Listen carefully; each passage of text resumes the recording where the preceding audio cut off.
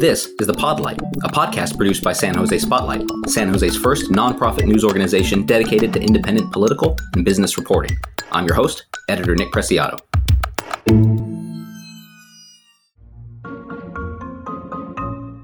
Thousands of homeless people live on the streets of San Jose and Santa Clara County, and hundreds of them are dying each year.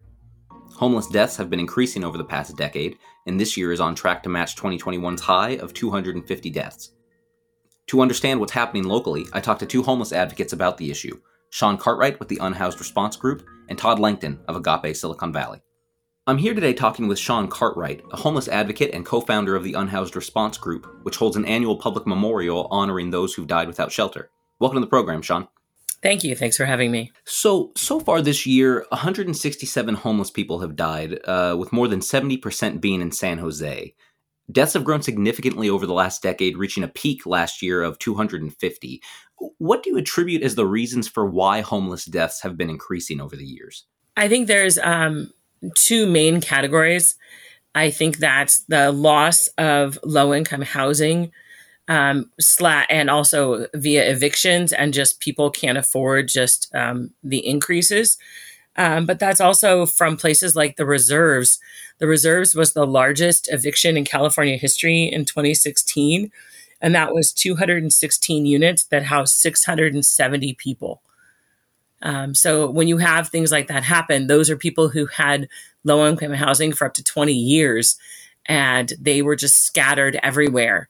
And that's, 216 units of low-income housing that we no longer have. I also think it's we have the silver tsunami is upon us. And these are all of the World War II babies that are now retiring and finding out that Social Security does not make their rent. And they are finding themselves without resources and without homes. And they are on the streets and they are ill-equipped to this. Imagine becoming unhoused when you're at retirement age, 50s, 60s, 70s, and they are dying. I'd like to circle back to the silver tsunami thing in just a sec, but before we do, I'd also like to touch on some drug-related deaths. According to the county data that's been released, 60 of these deaths for this year are drug-related, some dealing with fentanyl use. I'm curious to know, as somebody who deals with these individuals and these populations, how big of an issue is fentanyl among the local unhoused population, and what can be done? What can be done to locally stem these overdose deaths and provide treatment? So a wise person once told me, if you didn't do drugs before you got out here, you're going to do them now. And part of that is to stay awake at night, to fend off predators, and also just to erase the trauma that you're experiencing as an unhoused person.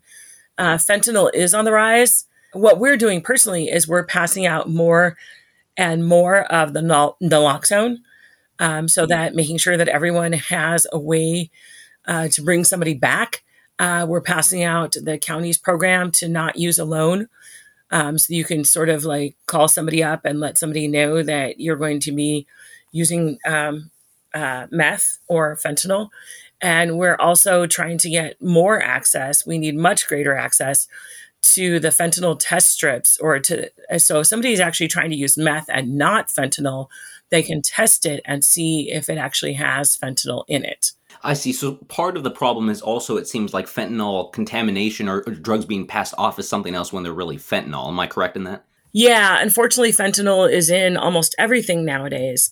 But the biggest problem with all the drug-related deaths is that it's almost impossible for folks to get into rehab. You have to call and win the lottery for the day. If you're on Medi-Cal or Medicare, those don't pay for anything past a 7-day detox stint. If you are in a shelter or unhoused and you do manage to go to rehab for, say, 30, 60, 90 days and you get back and you're sober, then what? You're still unhoused. So that just leads people to use again because, your reality is not great.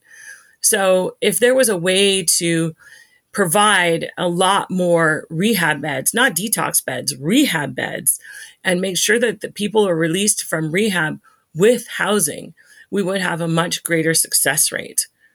Now, a few of these deaths have also been related to recent heat waves. We experienced some triple digits a few weeks ago, earlier in September. I'm curious to know what kind of access homeless residents have for spaces to cool off, as well as find water when it's hot. I know that San Jose and Santa Clara County both open cooling centers at specific times, usually when there's a heat advisory. But we here at San Jose Spotlight, we've heard complaints before that these locations can be far out from where people are staying and that not enough bottled water is always handed out. Can you speak to these? The problem with the cooling centers is what is the first thing for housed people? They say, oh, it's a rough day. I just really want to go home, take a shower, and lay down. At these cooling centers, which are frequently just libraries, you don't have that ability. You can't lay down at a library. So what we've asked is actual cooling centers where there's cots where people can lay down. It would be conversely for warming centers, but we really need places where people can actually lay down and relax. Because if you're just going to a library and sitting there and just do and waiting for closing time to come around, there's no relaxation, there's no cooling. You're not getting drinks with electrolytes in them. You don't have the ability for your body to just calm down. You're still stuck in fight or flight. And what we need are cooling centers where people can actually just lay down, drink some electrolytes, have some cool cloths, have the ability to maybe take a shower. I mean, that would have some water for their pets. That would go a lot farther, and people would actually utilize that more often. I see. Thank you for explaining that. Now, these deaths are also increasing as the general homeless population is increasing as well. Some numbers here. Homelessness has gone up 11% in San Jose compared to 2019, and there's more than 10,000 people total living on the streets in Santa Clara County as of this year. Can you talk about some of the causes of why more people seem to be falling into homelessness across the county? Again, I think that part of that relates back to the silver tsunami. We also went through COVID, and a lot of people didn't get their jobs back.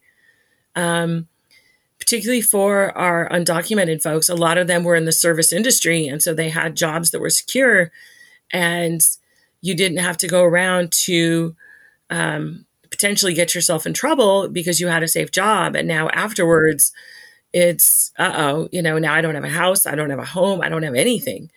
And so it's really placed people in some predicaments. Also, we have, just for a lot of folks, they're just not equipped to be unhoused. People that fell unhoused during COVID, like people who had never thought in a million years that it could be them, found out that it could be. And so that's just leading to people, particularly people with families that are really afraid that if they get caught with their children out there, that they're going to, CPS is going to take away their children. So it's just leading to people not seeking services as much, and that leads them to be stuck out there longer. And that's really hard. That's really, really hard for folks. This brings us back to something that we've touched on a little bit earlier, the silver tsunami, this idea that one of the most vulnerable populations of the homeless population, seniors, that more seniors are falling into homelessness. In your experience, what issues are seniors facing that can lead to homelessness, and what is currently being done to address that? This seems, I would think, to be one of the most vulnerable populations that the county and city would want to address with some urgency. I don't know if urgency is really what I would describe it as. So you have people who have lived, regular life, expecting that when they get old enough, they're going to retire and their Social Security is going to pay their rent, or at least give them enough money to be able to pay their rent, because that's the way it's always been for, generations. You get old enough, you retire, you get Social Security, everything's good. And it's not like that anymore, because Social Security doesn't pay the rent for the majority of folks. And so you have people who are finding themselves on the streets with no ability to defend themselves, with no ability to actually even erect tents and go stand in food lines, or to stay up all night, to defend their, what meager belongings they have. And so it makes them really easy victims. And so then you have people who are older, then they start doing the drugs too, because it makes it easy for them to stay up all night to defend their stuff. And it just becomes this really crazy, sad story And for a lot of these folks, they're a proud generation and they keep thinking like, I don't need help from anybody. And then they find themselves homeless and they still keep thinking that I don't need help from anybody. And we as advocates are like, I kind of think you do. And so, for a lot of us, you just spend a lot of time working on one person because you realize that they're in a lot more of a medical situation than they think that they are. And you just devote a lot of resources to getting them off the streets. I have begged the county to start a shelter that is just for senior citizens and people trained in working with senior citizens, because there are many seniors, not many, but there are senior citizens that are stuck in a category where they don't have the cognitive skills to stay in a regular shelter, but they're also not sick enough or recovering from a certain illness that they need to be in respite. And so they're being left out on the streets. They don't fit into any category. They shouldn't be in a convalescent home or a retirement home. They're kind of between categories. They need a shelter all to themselves with trained staff. And that's one of the biggest things that we need right now. Another one of these categories of the unhoused population, some estimate this as actually being as large as 25%, are people struggling with mental health issues. So for these individuals, housing is really only one piece of the equation for them, but they also need these mental health supportive services. I'm curious what kind of people you come across that deal with, the need for these supportive services and how this can be prioritized to help people get off the streets. Well, there's all different kinds of needs for mental health services. I'm sure it's more than 25% of people who are housed who have struggles with mental health services. But because they're housed, we don't know it. Everyone seems to be taking something for depression or anxiety or PTSD. But it's a lot harder to see your psychologist or your psychiatrist as often as you need be, and to get your prescriptions refilled, and to maintain those prescriptions when you're being swept and you're on the street. That's really the problem. I have somebody who's close to me who is dual, if not triple diagnosed, which means you have 2 or 3 different mental health diagnoses. And they're not getting regular appointments with their psychiatrist, and they really need it. It's very hard to maintain those things. So rather than locking people up and saying, we need Laura's Law, we need to lock people up, we need to ensure that people have a very simple way to get their mental health treatment and to get their medication. Because house people do. And that's even house people who are on Medi-Cal and Medicare. We need to extend the same, medical necessities treatments to unhoused people as we do to house people.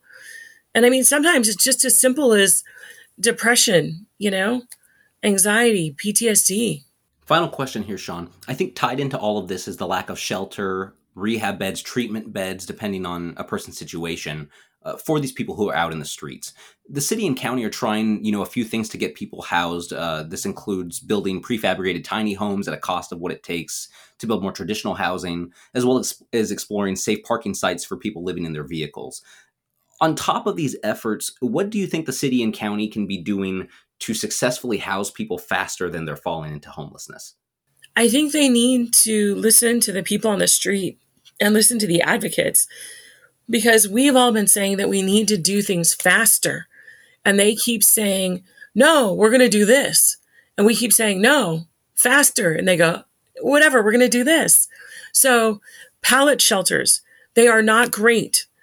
They are not for a long time stay, but you could put them up in a couple of hours. They have a heater, they have an air conditioner. You can put up 100 of those in the time that it takes to build tiny homes. So if you want to get people off the streets very, very quickly and have them there for a short amount of time, we could get hundreds of people off the streets quickly for this winter, not next winter, this winter, before we build like the next tiny homes. And then for the tiny homes, we need to make sure that we are having rules that people can actually follow. You cannot take a nocturnal tribal group of people and put them in an area where they can't have any visitors. They have to have a curfew. It goes completely against what their community is like. And you have to acknowledge that if you want people to succeed in large numbers. You have to acknowledge that. Thank you for explaining that, Shaunn. Shaunn Cartwright, co-founder of the Unhoused Response Group. Thank you for coming on the show. Thank you. Have a good day. That was Shaunn Cartwright, a homeless advocate and co-founder of the Unhoused Response Group. Don't go anywhere. We'll be right back, and we'll be speaking with Todd Langton, an advocate with Agape Silicon Valley. Hello, Josh Bruce here, co-founder of San Jose Spotlight. Did you know that San Jose Spotlight is Silicon Valley's only nonprofit news organization? That's right. Our impact journalism is funded by generous readers like you. And this year, we have plans to expand our reporting to other cities in Santa Clara County. If you find value in our reporting, consider becoming a sustaining member today with a monthly or annual recurring donation by visiting our website, sanjosespotlight.com. Thank you.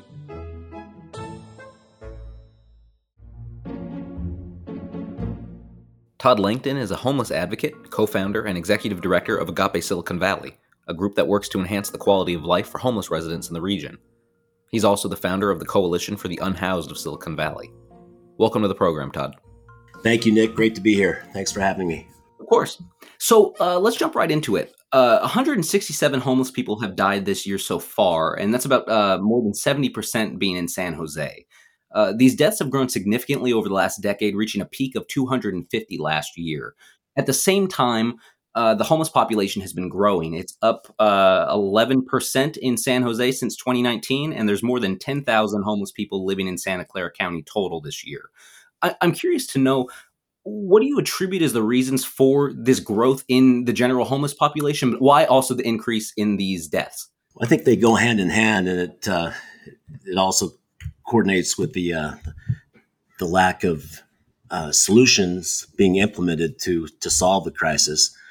First of all, it's the city, the county, the state need to not only recognize that it's a humanitarian crisis, but act accordingly.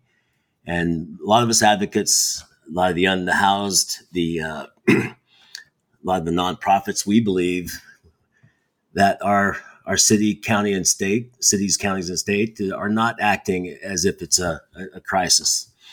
And a lot of reasons for that, why we feel that way. But we add to the cost of living, the economy, the inflation factors, living in the most expensive area in the country, and not having services to fall back on when somebody struggles and they have a trigger or a life event that causes them to make some poor decisions, and it's a slippery slope. You know, they're sleeping on a couch, the friend's home, and then they overstay their welcome.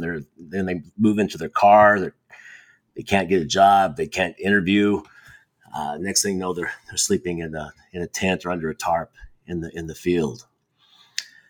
So you add all the combination of all these things that have happened, the most expensive place in the country, the inflation factor, then you bring into the weather. I know we're going to talk about that a little bit later. But then you add to it the lack of services that are available to our unhoused. And I know that there are going to be a lot of NGOs listening to this and thinking, "Are you kidding me?"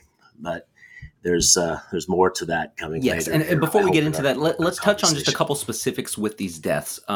Roughly 60 of the deaths these year have been drug-related, according to county data, and I know that some of that deals with fentanyl use.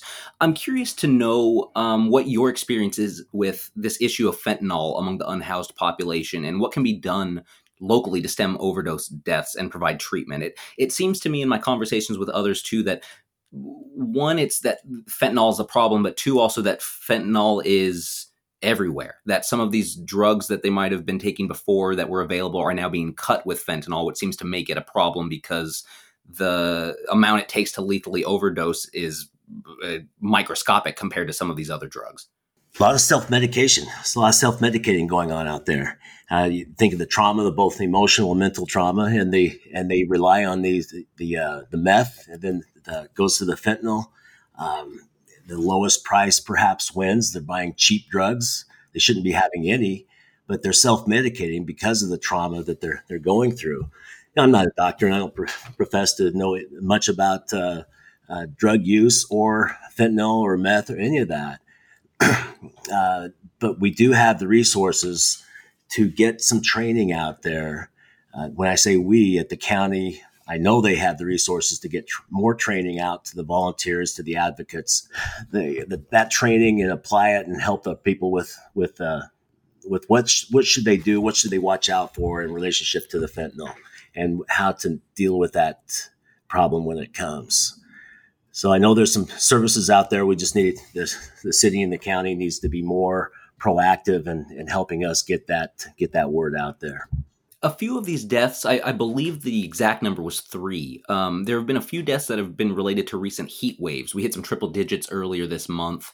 I'm curious to know what kind of access homeless residents have to cool off and find water when it's hot. I know that Santa Clara County and San Jose, they both opened cooling centers. Those tend to not be open all summer, but more when a heat advisory is issued. But we've also heard complaints that these locations can be far from where people are staying. What is your experience with this and how this factors into it? Well, several issues. One, they're far from where the people are staying. And 2, they're not really communicated that well to the advocates. They're out there helping the unhoused, nor are they communicated that well to the unhoused. And yes, you can open up a store down the street, but nobody's going to come unless they know it's open, and then they have to have the means of getting there. So the same thing with a cooling center. Who knows where it is? I've never seen. I'm an advocate. I'm not seeing the emails or the word come out about the cooling centers. And I think we had a couple of warming centers last winter. That's fine, but you got to have enough of them, have them in the right places, and then be proactive and go out there and take some shuttle buses and go out and encourage people to come into the cooling shelters or the warming shelters, and make sure you have plenty. You can't just open some doors and say, yes, we've done it, and think everything's going to be fine. It's not. There's got to be more hands-on and coordination going on at all levels with this entire homeless crisis, but especially in areas of the cooling center, and also the drug use and the mental challenges also.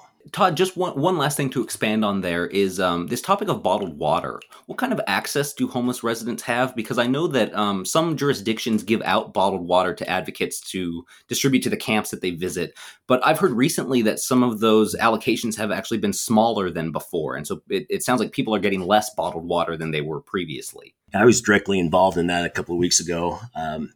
Agape reached out to the county asking for some water to be delivered that we were going to pick up and deliver the next day. And we also teamed up with Grace Baptist Church, and the county agreed to give us 50 cases each, 50 cases for Grace Baptist, 50 cases for Agape. And when we got there the next morning, it was, sorry, Todd, you're only getting 15 cases. And I was just shocked. It's less than half. Yeah, drastic. And so I sent a text to the key people, and they replied back and say, well, we just don't have enough. And then I said, well, how about Grace Baptist Church? They're coming in an hour to get their 50 cases. And they ended up getting 15 also. So when I drove back to the back of the warehouse to pick up the water, I took a look around and saw where the water usually is back in the warehouse. And there was less than a third of a pallet back there. And in the early COVID days, the county did a great job of making sure there's plenty of water. You go back to the warehouse and you see pallets and pallets of water. So my question is, we all watched the same weather reports, and we knew the heat wave was coming. Why wouldn't there have been a priority on making sure that there's not only plenty of water at the county level, but communication out to the various advocates to get the word out, to distribute in an organized way? One of my big frustrations is I constantly wonder what would happen in the county and in the city of San Jose especially. What would happen if all the advocates just stopped doing their volunteer work? If we're doing so much of the work that the county and the city should be doing, we're doing so much of that. And yet we shouldn't necessarily have to ask the county, can we have some water to distribute? We would hope they would call us and say, hey, Todd, does Agape need some water? And here's the camps we would love to have you take it to. So there's no overlapping or waste going on. Instead, we're begging for water that we can distribute. I'm taking time off from my full-time career on a Wednesday morning to go out there with a little red pickup to pick up 50 cases of water and only get 15, and to be told, well, that's all we have. We don't have enough. It's just not right. We're not taking care of our unhoused friends and neighbors. And it's a very dysfunctional system our county has, our cities within the county have. It can be done better. There's cities and counties across America that are doing a drastically better job. But right now, there's major dysfunction. All these NGOs, big and small, little nonprofits, the big ones, the agencies, they're all working independently of each other. There's very little synergy. And I know I'm going to get a lot of pushback on this, but it's true. There's very little synergy. These big nonprofits are all competing for the same dollars. There's contention amongst them. It's just very, very sad, very dysfunctional. Don't go anywhere. We'll be right back to speak with Todd Langton of Agape, Silicon Valley.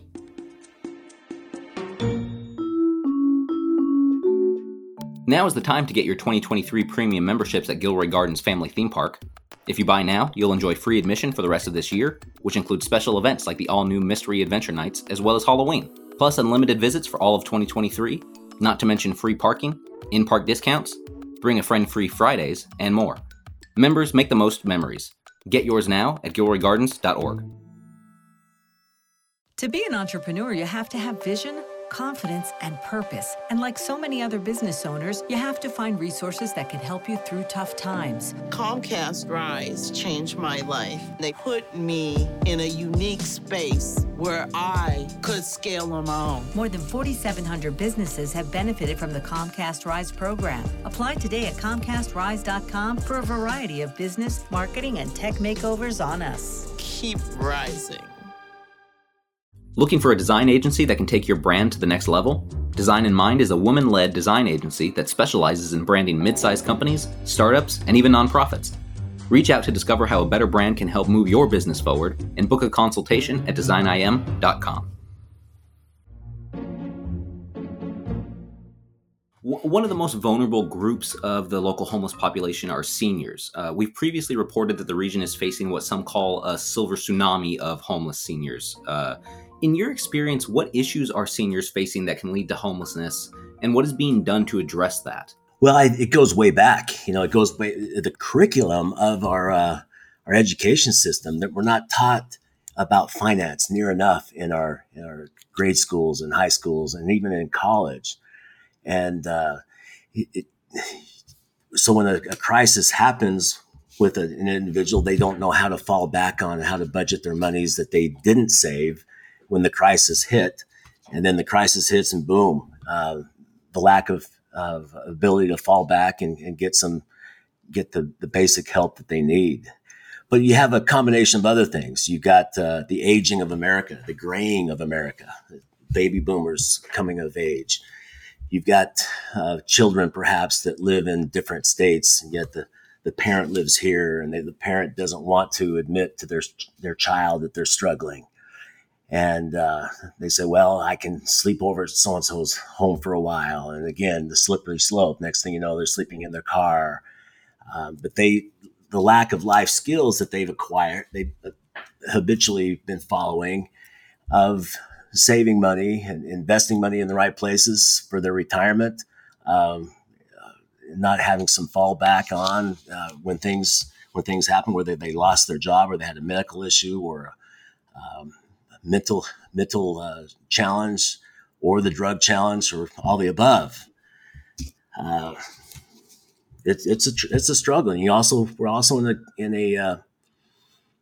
an area where the amount of jobs available for those 55, 60 plus are probably not as plentiful as those they're in their 30s and 40s. And then the lower paying jobs, it's hard to find a good job you can make a living and pay the rent and the cost of living here. So it's a combination of a lot of things. But we have the aging challenge, and then the lack of life skills.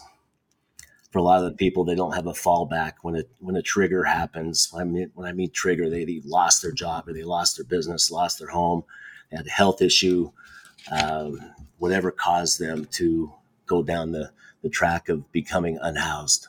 Thank you for breaking that down. Just a couple more questions here. A large percentage of the unhoused population, some estimates actually place it at more than 25%, struggle with mental health issues. I think we hear a lot about housing first and the need to get people shelter, but for these people who struggle with mental health issues, I think housing is really only part of the equation, and they really need mental health supportive services. What do you think can be done to prioritize this kind of service to get people off the streets? I used to be a big believer in housing first, and then I've got some more education on the issue, and I've come to realize you can't just put somebody into a home and expect them to thrive. You remember the movie Shawshank Redemption, where the elderly gentleman got out of prison. He went into an apartment, didn't know how to function. And I'm not saying that that's what happens when we do the housing first model here, but there's some great examples of how it should be done. And one is it's called Haven for Hope. It's down in San Antonio, Texas, and I hope that all the listeners would log on to havenforhope.org. And 22 acres. And it's built by the original version. The original founder of it was an oil tycoon, and he pulled all the resources, all the NGOs, all the agencies together, and they said, "Hey, we got to do a better job with our homelessness here in San Antonio." And it's built right around the concept of wraparound services. Let's bring those troubled people in. A lot of families going in. And let's have them be there for 4 to 6 months, maybe a little longer. And with the sole purpose of getting them housing. But let's have wraparound services. Let's have job training. Let's have the mental health, the drug, alcohol, rehab, and so forth. And let's get them taken care of. But the key thing is, in an organization like Haven for Hope and another one called Built for Zero, is you get all these agencies, all these nonprofits, and the volunteers working together and synergistically. And we don't have that here in Silicon Valley. We're all working independently of each other. And then you get the big nonprofits. They're all working independently of each other. You have little groups that go out and distribute food to the unhoused. And next thing you know, another group's coming in to distribute more food to that same unhoused camp. Lack of synergy, lack of coordination. This whole issue can be resolved. It's not very complicated, but there has to be the will of the community. We need to have elected leaders, not these elected followers who just simply follow whatever the NIMBYs, not in my backyard population says regarding taking care of the unhoused. We need some big sites like Haven for Hope. Our coalition is proposing using 80 acres out at the fairgrounds. 13 of the 80 acres that are barren out at the fairgrounds as a transitional, the miniature version of Haven for Hope, where we have wraparound services, where we welcome the people in, let them start working on their challenges. This sounds so trite and so simple, but Nick, if you can imagine tonight, you go to bed, you cannot lock that door behind you. You can't lock the front door. How well are you going to sleep tonight? And then when you go to work tomorrow, or you go shopping, or you go do your thing, you can't lock your home. And if somebody wanted to get in your home tonight, all they need to do is take a pair of fingernail clippers and slice the canvas, the canvas walls. How well would you sleep tonight?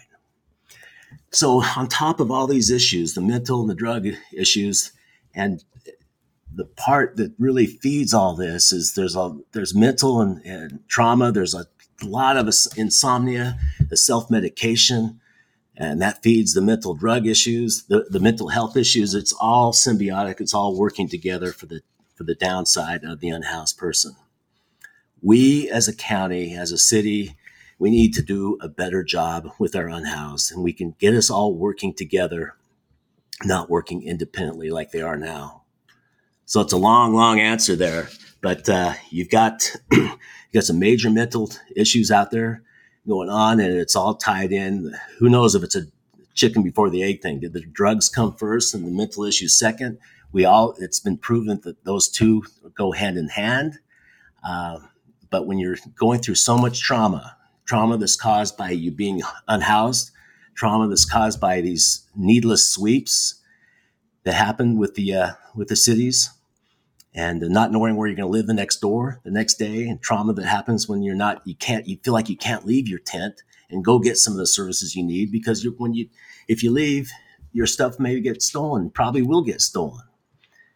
We can do a better job. And if you take a look at our proposal that we have for the fairgrounds from the Coalition for the Unhoused of Silicon Valley, it's a smart plan that says, hey, look, we can make it a transitional 13 acres of the 80 acres that's just sitting barren. They have a pallet shelter home that they can lock up there. They can keep their things there. They can get the services they need, from training to medical help, drug rehab, and so forth. But have a place where they can lock the door and go take a shower. And wouldn't it be great to see a lot of them just simply go on a job interview? Well, who would have thought, right?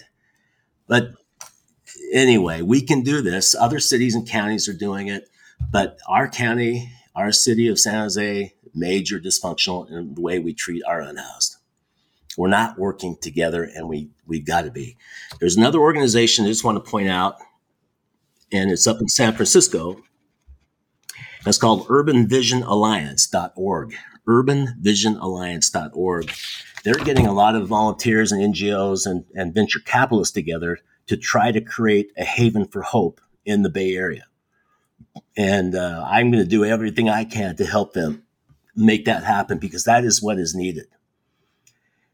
A safe place where people can go and get their life back on track, and perhaps learn some of the basic skills that they have never learned in their lifetime, like saving money, like taking a shower regularly before you do your job interview, learning some life skills that you need, interview skills, or learn how to become a mechanic or whatever.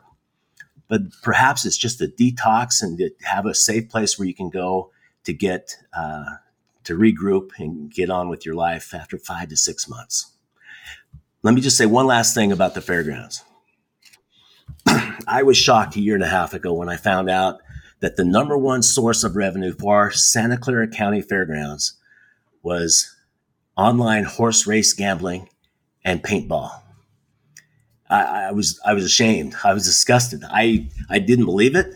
So I snuck in out there and went under the tape after I got my shots for the boosters, and went around and says, "Where's this little casino out here in the fairgrounds?" Sure enough, I found it. It was dark and dreary. A guy had been working there for 30 years. I said, "You got to be kidding me. This is the number one source of revenue for our county fairgrounds, one of the most unused fairgrounds in the entire state. Couldn't we take 13 of those 80 barren acres and create some transitional housing and make a big, huge dent in our homeless problem here?" So if it's not the fairgrounds, there's plenty of other places. City and county, help us find them. But let's put a plan together, and let's stop talking, and let's stop doing all these expensive studies and research. And decades down the line, we're still doing studies and research, still talking and not doing. But in the meantime, and back to the original premise of this podcast, we have unnecessary deaths. People are dying way too soon. It's probably going to get close to 250, 280, 300 this year alone. People that died way too soon. Many of those, a lot of them I knew personally. And I watched them go through this process to one degree or another, as a lot of the advocates have. It's heartbreaking, and it's sad. Obviously, it's sad. It's, again, the phrase that you can, who said this? I don't know who made this quote, but you can judge a civilization by how they treat their most vulnerable. Our society is soulless here in Silicon Valley. We need to change that. Thank you for breaking it down for us. Todd Langton, co-founder with Agape Silicon Valley and founder of the Coalition of the Unhoused of Silicon Valley. Thank you for speaking with me. Thank you, Nick. Appreciate it. Appreciate all the great work you do. That's it for this episode of The Podlight, a podcast produced by San Jose Spotlight. I'm editor Nick Preciado. Thanks for listening, and we'll see you next time.